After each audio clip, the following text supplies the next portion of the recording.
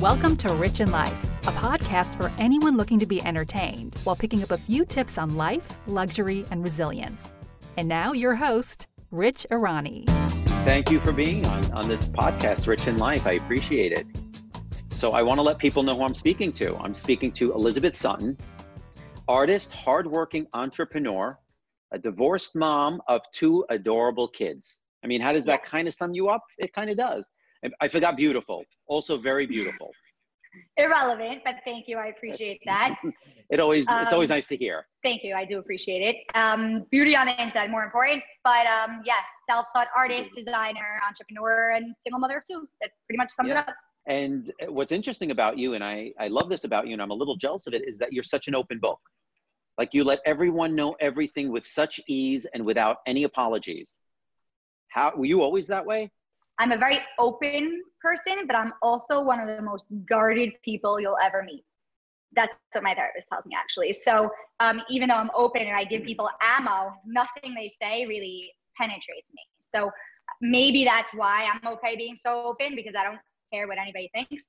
But I do think I've always been open. I think that as I started my career and became an artist, I definitely became a lot more open with the public about my life, because actually for a long time I worked very hard taking myself out of the public eye of my specific community, because I was always spoken about as a young kid and a lot of gossip, and I didn't like it. And when I got to college, I was like, I don't need this. I want this out of my life. And I actually worked super hard taking myself out of the public eye.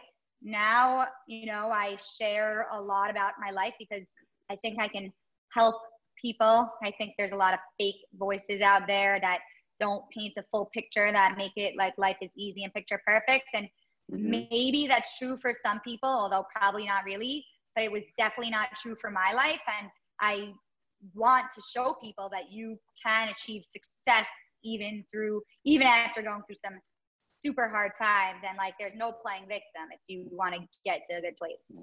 Do you get backlash from being so honest?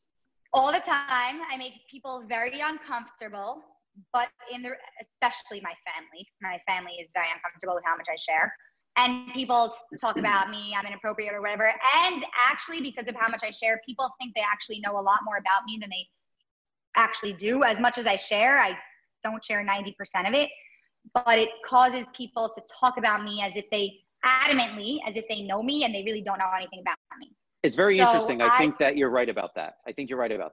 I mean, I did a little bit of digging, and I think you're actually right about that, especially after talking to you before. It's okay. No, people have a lot to say about me. People who never met me, who's I don't know on any level whatsoever, they will really talk about me adamantly as if they know me, and not necessarily nice things. And they know absolutely nothing about me. And this is something I experienced when I was younger. So it gave me a thick skin, and it taught me not to care. And if I can, I've been through all sorts of things, from, loss of two of my closest friends young. One of my best friends died after getting hit by a bus a day after sitting on my couch, 29 years old. I had a miscarriage, had a DNC. My father-in-law got very sick after a very public embarrassment in the community. We lost all our money, my ex-husband and I. I personally was not happy in my marriage. I found out very shortly after my miscarriage that I was pregnant. Earlier that day, I told my ex-husband I wanted a divorce. That night, I found I was pregnant with my daughter. My father-in-law died during that pregnancy. I had the worst pregnancy. I got divorced with a 3-week-old baby and a 2-year-old son in 6 weeks. So could we back up a little bit? I want to back up a little bit, because this is what's going to be interesting for a lot of women. You got married very young, we know, but you also got divorced very young. And you told me that you got divorced, I think when you were 2 months pregnant, or is that when you got divorced? No, when I had a 3-week-old baby, I left him. 3 weeks. Okay. So now people are probably wondering, how does that work out? Because I know you said you were planning this divorce from beforehand. So it wasn't like I knew why we were getting divorced. I just didn't know when. It was like a matter of time, and I didn't think it was going to be so soon. But I also got pregnant knowing I wanted a divorce. Long story short is, I had a really nice princess life, got married young, 21, to a trust fund baby, had a really beautiful life, did whatever I wanted, traveled, wined and dined my friends at our home, shopped, but I honestly wasn't completely fulfilled and I was never encouraged to work. I wish I had. But a lot of things in our life went wrong in a very short amount of time that led me to the decision to get divorced. You know, I probably knew earlier on, way before I actually did get divorced, that I had lost respect for my husband and that I was no longer in love with him. And my biggest fear in life was divorce. So, I did what I was supposed to do, which is, have babies. And I loved him. I just was not, I lost respect for him. It was a big problem. And our marriage was never perfect from the start. We had a lot of differences. So, and I just did what I was supposed to do, right? Mm-hmm. Until I basically lost a lot of very important things in a very short amount of time. And I said, this is not what I want out of my life. Like, we're too different. We were working on our marriage, our whole marriage, in therapy. And right. At a certain point, you have to recognize when it's not going to work. So did you intentionally want to get pregnant? So when you left the marriage, at least you had your family? Was that an intentional thing? No, try being pregnant knowing you're getting divorced. It's a really bad place to be. Probably the worst place I've ever been. And my assistant died in my car. So I try not to think about it too much because I have my beautiful daughter, but I was hospitalized 5 times during that pregnancy with IV drips and fevers, and it's because of the stress. But starting October of 2014, when I was pregnant with my son, my life very quickly started going to shit. My friend, Anna Maria, she was one of my closest friends. She was sitting on my couch one day hanging out. The next day she got hit by a bus, dead, 29 years old. That was very upsetting. Then as I was having my son, my husband basically sat me down on my couch and told me that his brother did something not right. And because of what he did, we lost all our money and basically we're in a lot of trouble.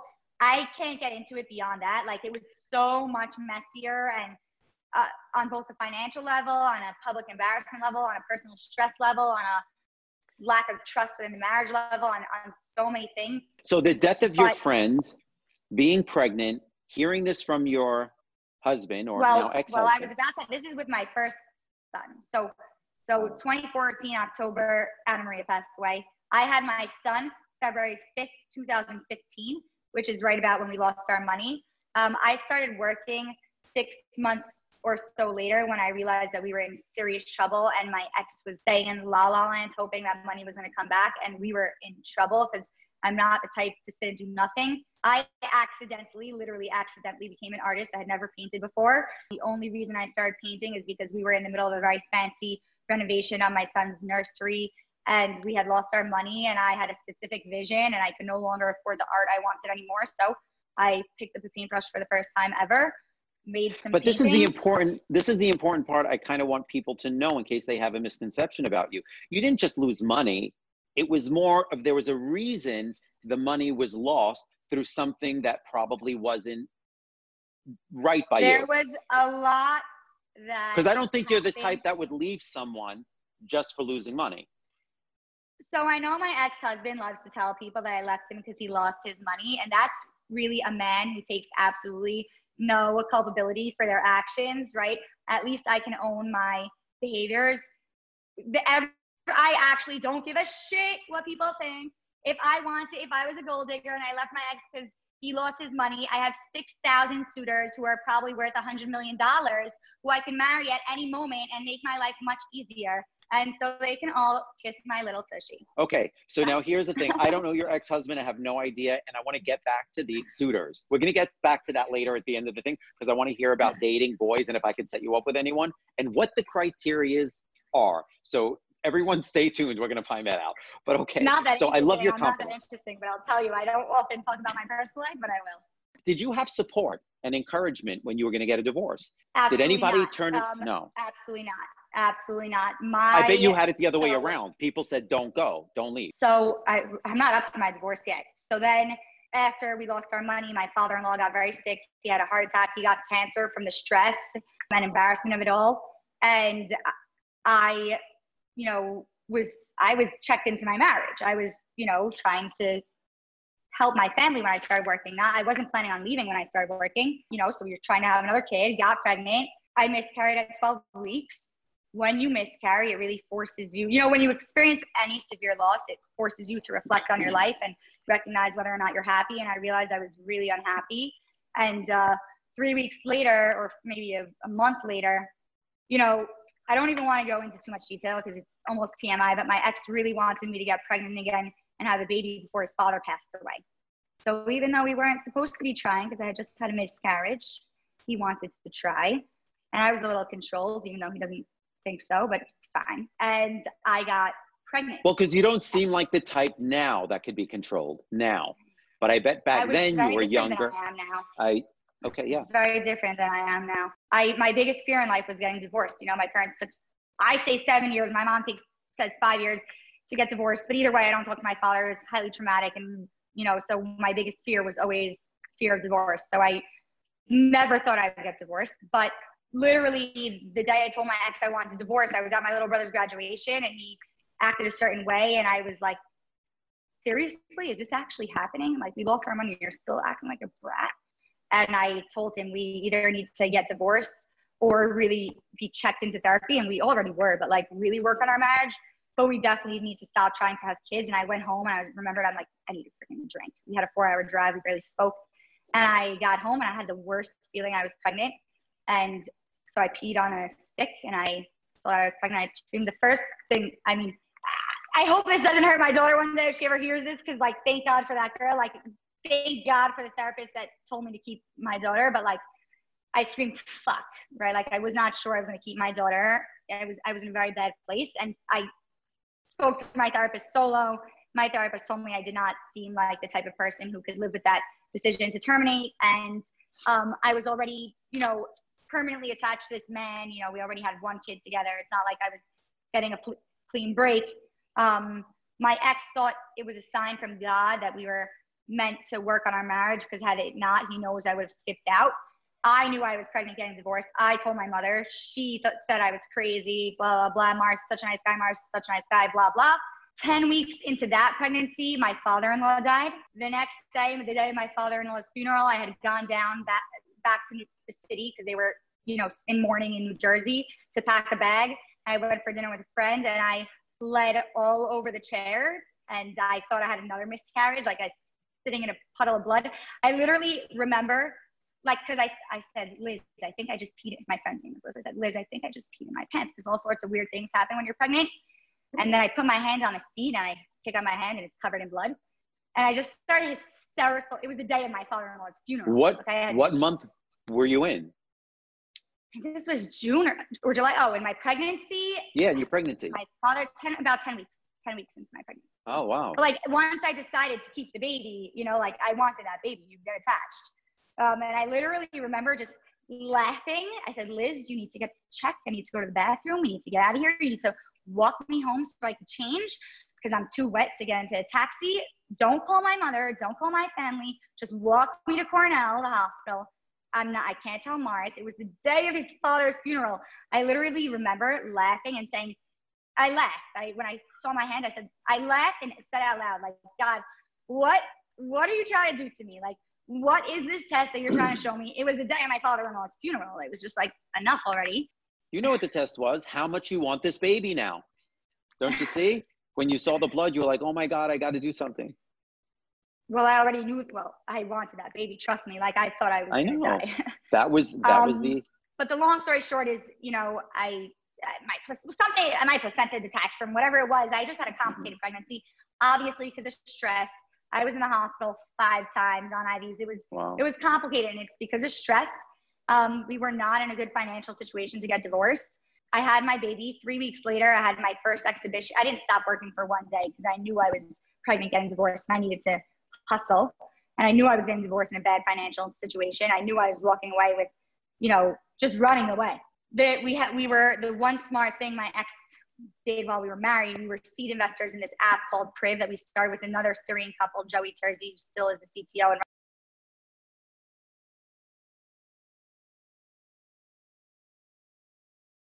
very shitty deal. And I ran. I got divorced in 6 weeks. And I told my ex, I told myself that I'd rather focus positive energy making my own money than negative energy focusing on, you know, looking for money I might never find that probably doesn't exist, money and time on attorneys.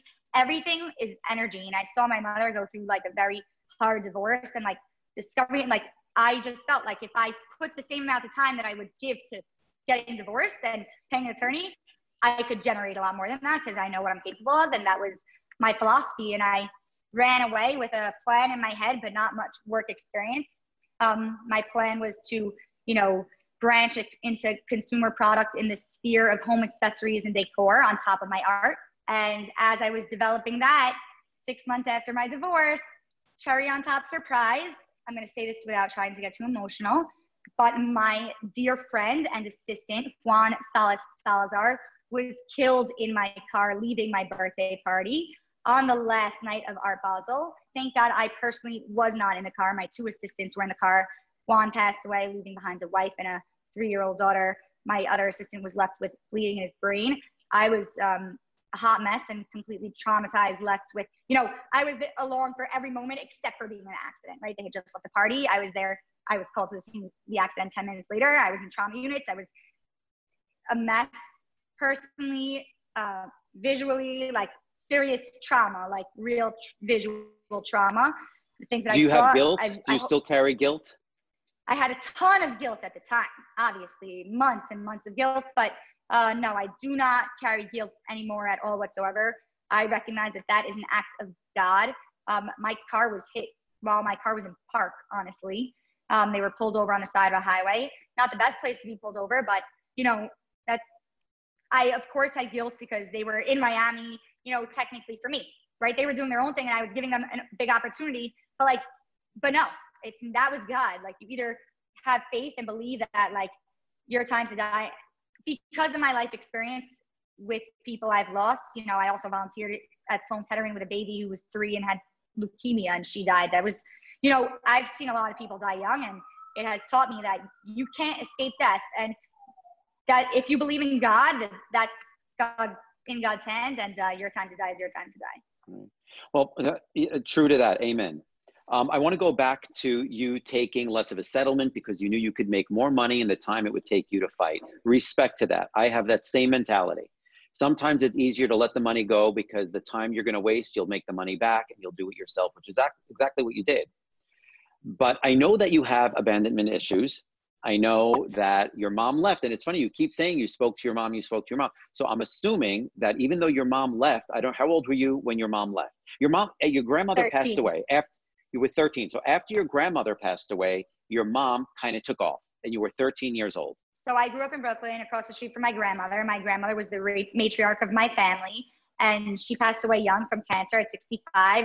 And I guess my mother had been, you know, unhappily married for a long time, and she was staying for us, which a lot of women do, which is not necessarily always the best thing, which I kind of touched upon when I interviewed you.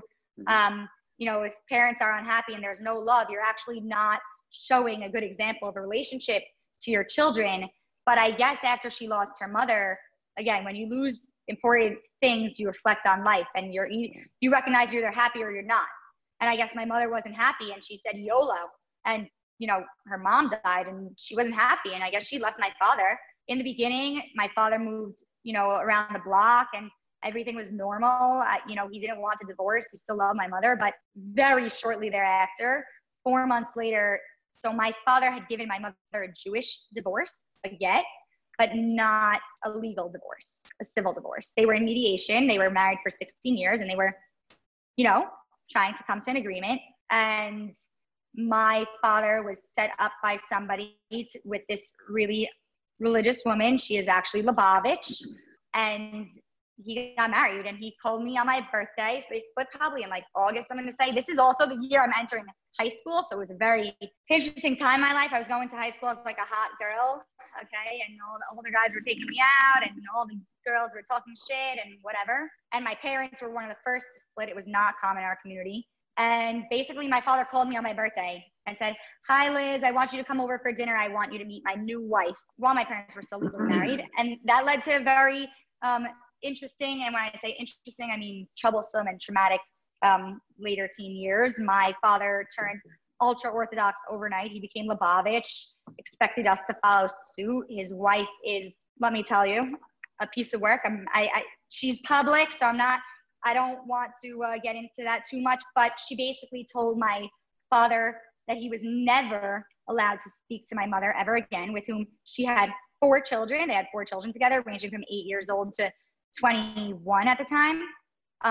And a rabbi went ahead and told my father that for the sake of Shalom Bayit, which is peace of the home, that he was to listen to her.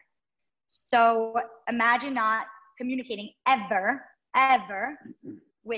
since I'm 13 with the mother of your children, like just through secretaries, fax, and beeper. Like this was it's outrageous. Text message. It's outrageous. Mm-hmm. Did he go ahead and have kids with her after? He, I guess, brought on her kids into his life. You know, it was really twisted. She kind of convinced him that all we wanted from him was money, but really she just wanted money and control of his life, and to get rid of, you know, his former life. She was threatened by my mother. The irony of it all is that even if you did want his money, you're his family and his children. Even if you did, you're correct. his family. She's not, I mean, it makes no sense. His obligation really was his children. And not talking to his wife. He was hurt. Right. He was hurt. You know, I learned later as I grew up from my aunt and uncle that my father had a very traumatic and difficult childhood of abuse, physical, emotional, and he never healed it. And so he kept the cycle going. So when I was getting divorced, I said, I'm going to break this cycle.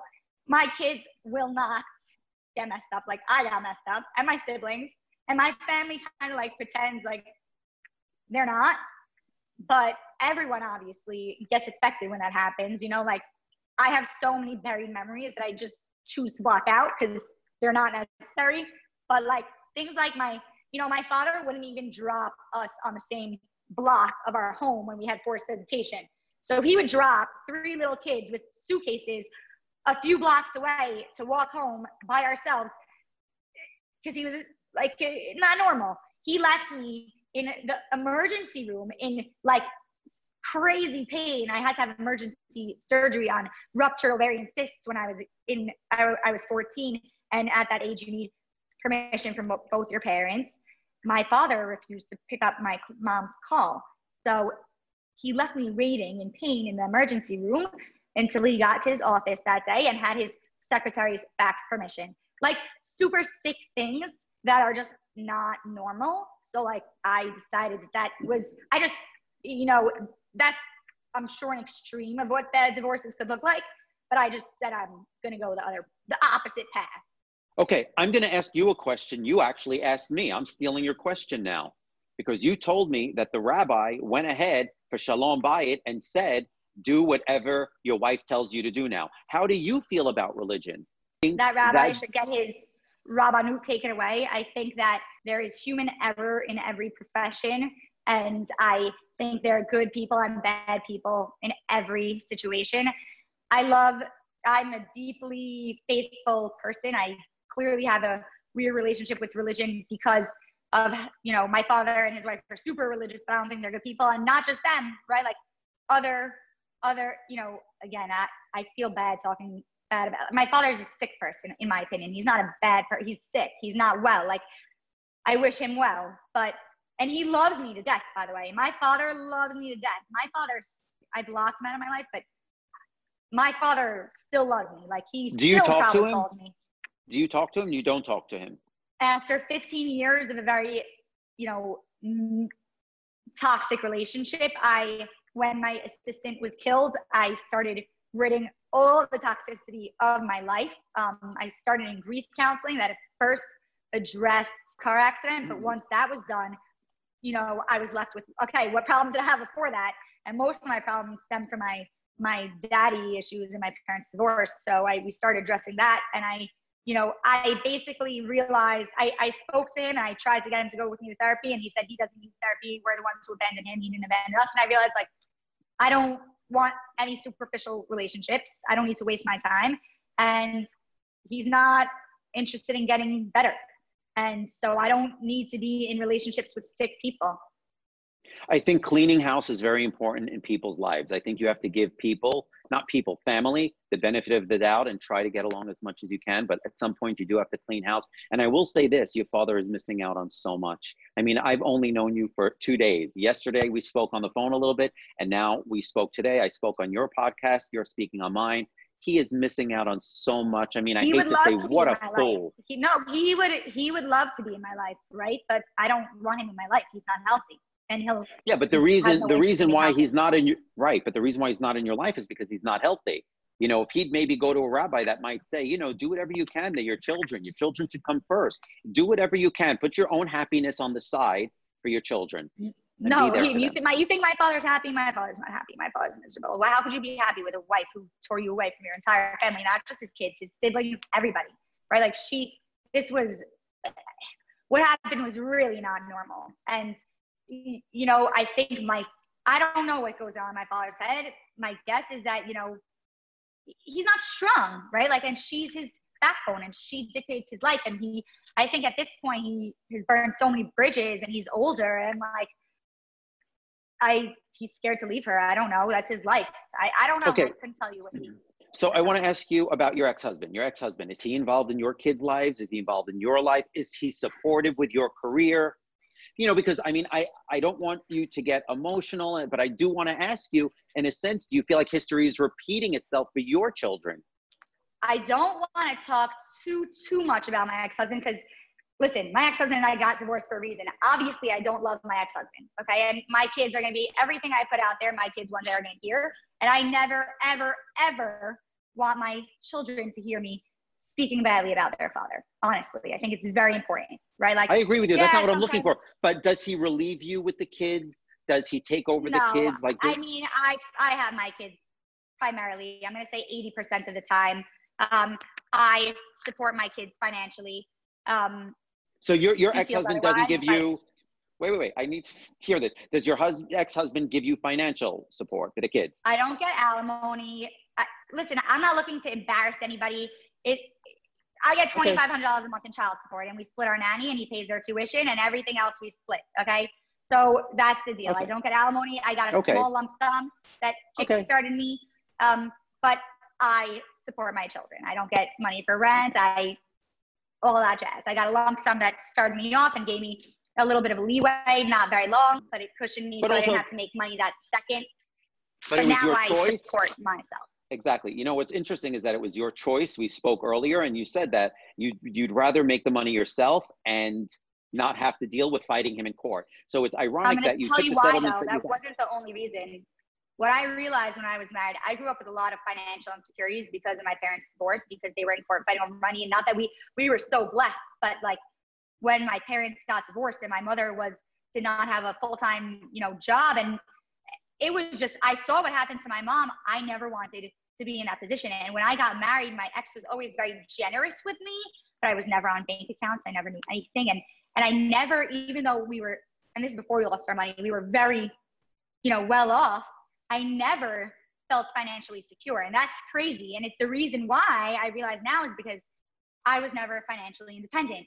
And honestly, and I know a lot of women who come from super rich families, do you know that they're the most financially insecure people I know? Because they've never supported themselves. So they don't feel like they earned it. There's guilt associated with it. That's why I think it's so important for women to always be financially independent so that they have self-worth. So that if they ever do feel trapped, and if they, when we were on our podcast, you had mentioned that you would overhear people who cheat and blah, blah, blah. Cheating is a result of being unhappy, okay? And some people, and I see it in the community a lot, they are scared to leave because they won't have money. They're used to good lives. They know they're not going to get set. They know a lot of these guys have hidden money. They know that they're not going to get settlements that are going to keep them in their lifestyle forever. And they like that lifestyle. And when you're in it and you have it, it almost acts as a Band-Aid. So I am very grateful that we lost our money. I thank God every day that we lost our money, because I don't know if I ever would have left either. And I might not have, but that's not why I left, right? But the money puts a Band-Aid when life is great when you're in a 6-star hotel traveling there first class, even if you're not, like, it puts a band-aid, you're enjoying beautiful things, and then you have friends and whatever it is. So it's like, you know that, yes, life has problems. So you might not be happy there, but money is not fulfilling is what I learned. Money comes and goes. The only reason right now, like, I don't feel successful yet because I'm not exactly where I want to be, but I will feel successful when I am giving myself the lifestyle that I want, only because I know that I will have earned that by myself. And that's the only thing that brings, you know, that security. And it also takes away your lack of freedom, because I don't care what you say, money in this world is power. And a lot of women stay married just for the money. And it's I don't want to say it's disgusting. I don't judge it. It's sad that they don't think that they're powerful enough, or that they have the skill set or know-how to go take care of themselves. Right. Well, here's the interesting thing. I think it's very smart what you said, that women should have their own money. And the other side of the coin is this, is that you can still be in a very happy marriage and never think that you're going to get divorced, but you should still have your own money. Now, if you don't have a career, that's fine too. A very wise woman actually in my shop told me, and she was happily married. I think she was 80 years old. She was still married. She told me she's been saving money her entire marriage. Whatever her husband gave her to spend, 20% of it would go into a savings. So it's interesting, and a good tip for young girls now. I know everybody spends beyond their means. You know what I'm saying? Whatever they get. You know, if you get $1,000 a week, you're spending $1,500 a week. But the reality is, if you spend, right, but married women should know, don't depend on that to come in forever. So a little tip for women who are happily married is great. You should still have your own money. And if not by a way of getting a job, save money. Put money away. You get money to live, put it away every day, every month, every year.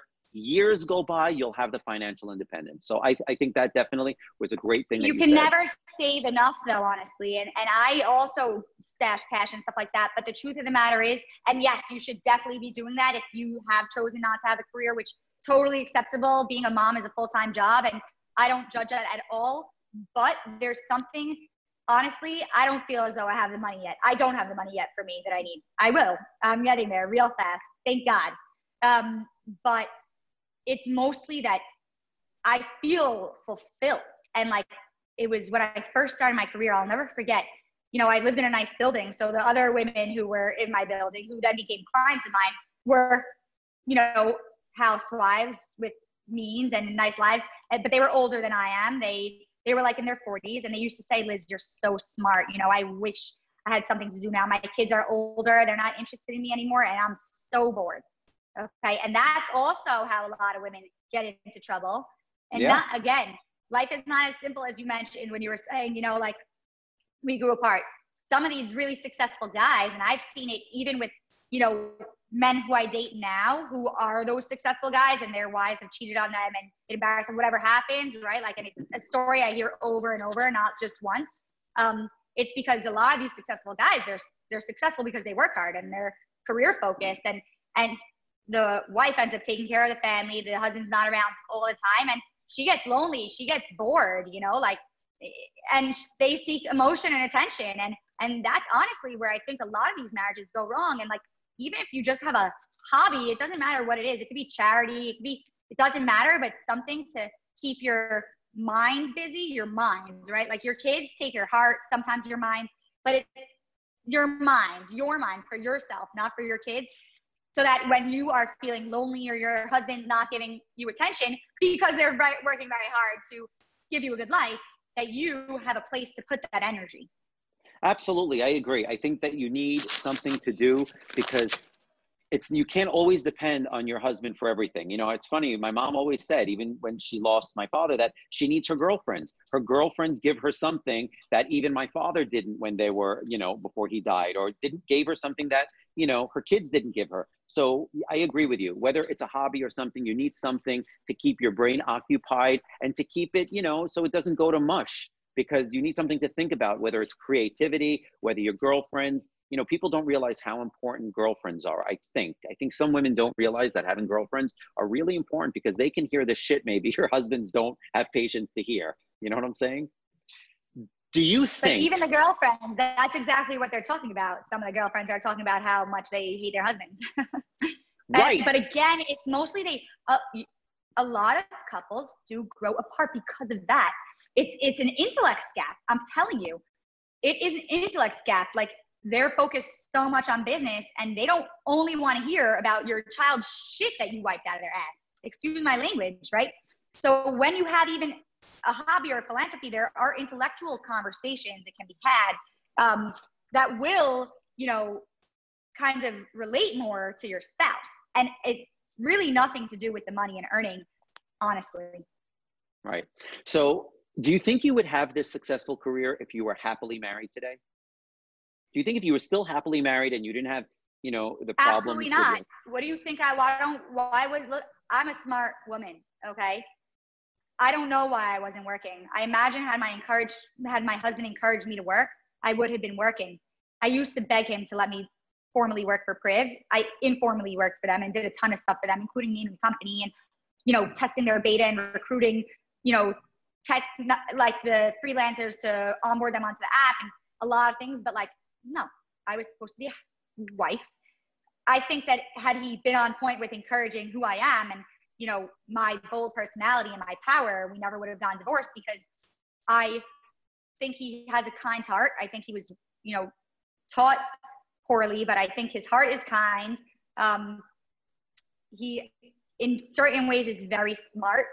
In others, he's not. Again, that's your nurture. I think he was not nurtured properly. I think had he been nurtured properly, he would have, honestly, he has really genetic blessings, and I think he would have, and I hope, you know, he's grown up since we've, you know, parted ways. I wasn't able to bring that out in him. I think I was honestly too powerful for him, and I think it maybe made him feel insecure and want to hold me back. I don't really know what, you know, I can't, that's my own personal perspective, but I do hope that he, you know, I only wish my ex-husband well. I clearly have my own, you know, feelings towards him and that are not positive, but I only want good things for him.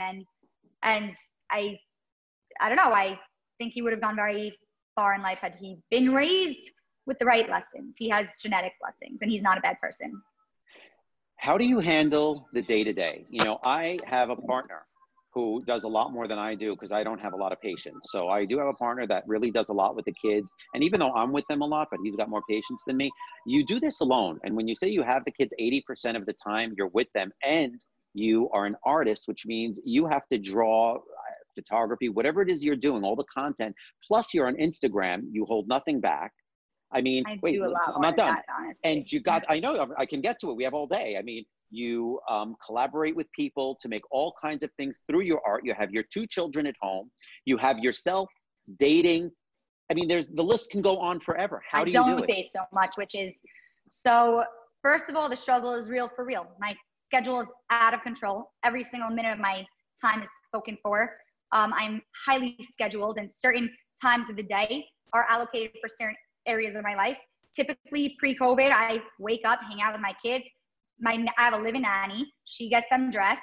I would drive them to school, head straight to my studio, work till 5:30, go home with my kids. It's really a quality over quantity because I know that my time is limited. So I try and give them real focused attention and, you know, really engage with them when I'm with them.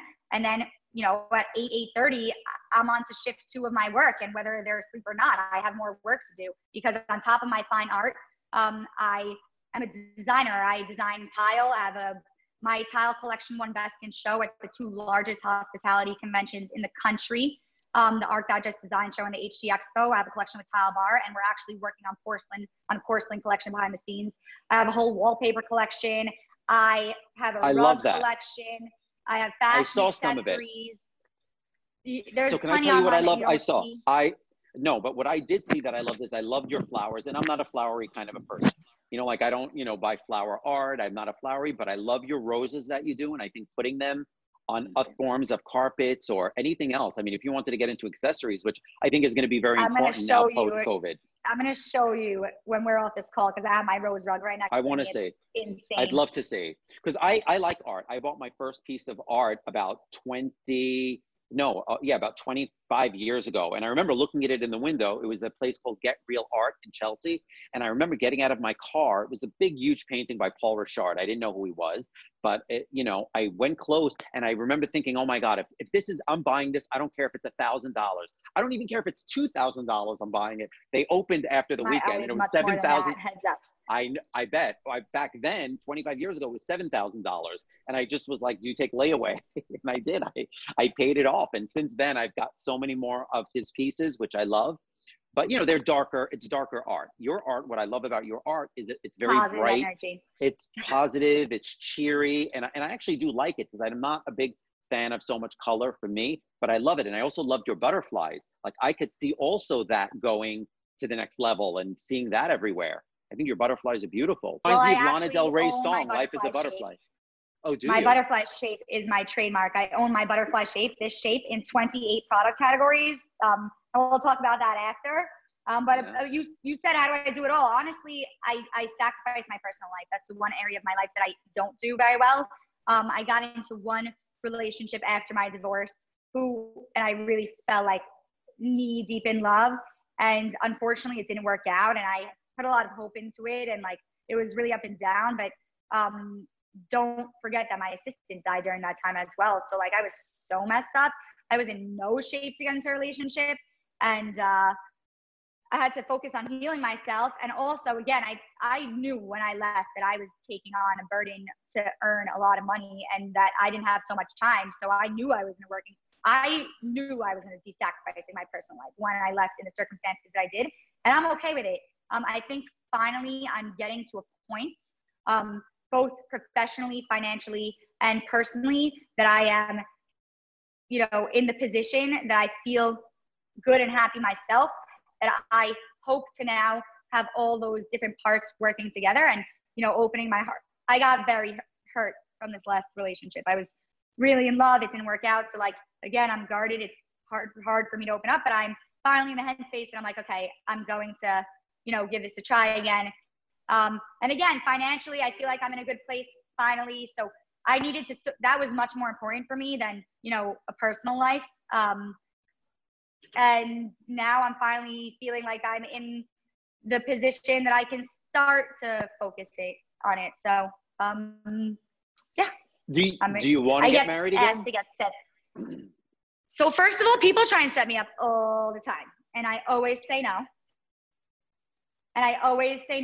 Now I'm trying to, I actually still say no. I just met someone who, my friend had tried to set me up with him and I said, no, I'm not going to date anyone with famous. And then I met him and we hit it off. And again, there's nothing like we just started talking. I'm not saying. Come on, tell us. We want to hear somebody famous. I'm not saying. I'm telling you, I'm so private about that stuff because again, and I don't need it. I don't like it. I don't need it. That's the one area of my life that I keep so sacred. But you said no. I had originally said no. I said no to the setup.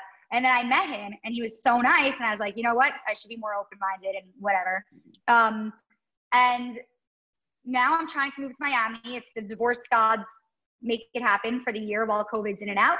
And I hope I'm going to date there. Like I'm ready for change. I'm kind of ready to take myself out of the New York scene where people know me. I don't like getting spotted with guys. It's my own insecurity. But the thing is that there's so much chatter. I went for dinner with my brother at a restaurant where people knew me. And I posted a picture on social media of my donuts. And I guess my donuts, my dessert. And my brother's hand was in the corner. The next day, there were rumors circulating. Who was I on a date with? And I was out with 3 different guys based on the rumors. It was my brother. Well, I'm going to tell you a little secret you probably already know. You're going to get famous. You're going to make a lot of money. And people are going to be looking over your shoulder no matter where you go. So it's just inevitable. I'm going to try and hide as much as possible. I like to try and hide. You'll get used to it. Trust me. You look like the type you'll know how to handle it. I know. I have faith in you. You didn't answer my question about getting married. Do you want? Is marriage something you'd be willing to do again? I would love to. I would love to find the right person. I'd like to have more children very badly, and soon, honestly, which is one of the reasons I'm trying to be open. I would love to get married again. I'm not necessarily afraid to get divorced again, but that's definitely not what I want. That's not how I'm going into marriage. If I can find a man who can support and, you know, be comfortable with the amount of power I have as a woman, and who's going to, you know, allow me to be who I am and encourage me to flourish and, you know, give me the support that I need. Yes, I'd love to be with somebody and have another father figure for my children. I'm definitely very lonely. I have so many friends, but I'm very lonely. Divorce guys are good for you. And I'm going to tell you why. And I tell this to women who are like 30, 32, because you said something very interesting. You don't want to get divorced again. Is that what you just said, right? Do you know men specifically, especially, do not want to get divorced twice? Nobody does. So usually when you marry a guy who was divorced once before or married once before, they know what they like, what they don't like, and they don't want to get divorced either. So I find that people second time around are a lot better with their second wife. So just keep that in mind.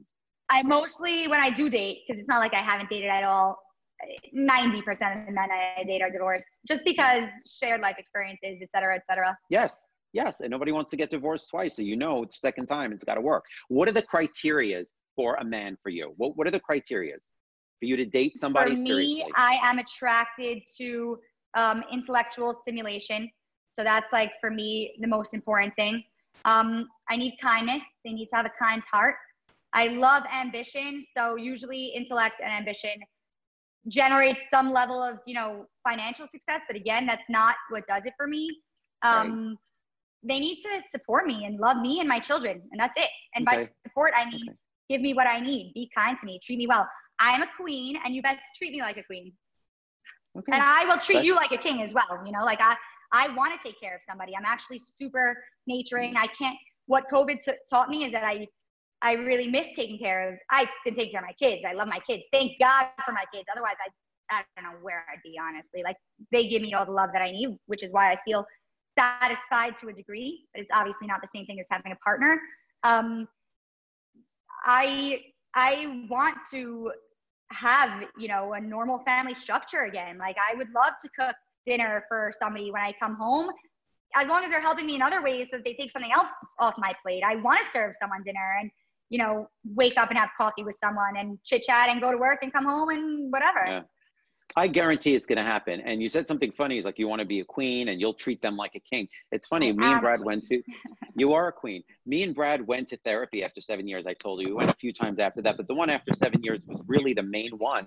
And I will say, I learned one thing. I told him, I need you to put me first and I'll put you first. So before you do anything, think about how I'm going to like it. And before I do anything, I'll think about how you're going to like it.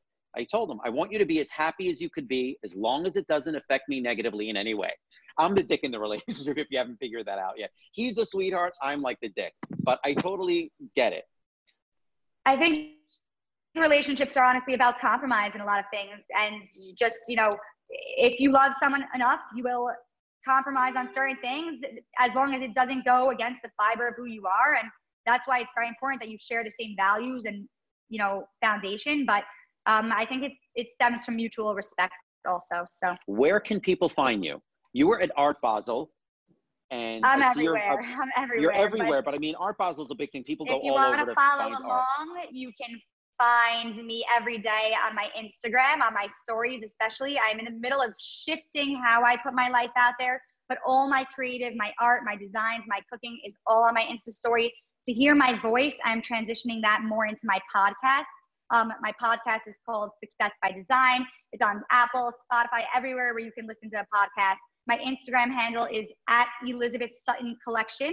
And I also have a lifestyle blog, ElizabethSuttonCollection.com, where I speak about resilience, entrepreneurship, art and design, and recipes. On top of being an artist, my first creative love was cooking, and I've gotten way more into that. And I have delicious recipes, so they can be checked out there. Great. I can't wait to check it out too. It was a pleasure talking to you. Thank you so much for coming on this podcast, and I can't wait to meet you in person.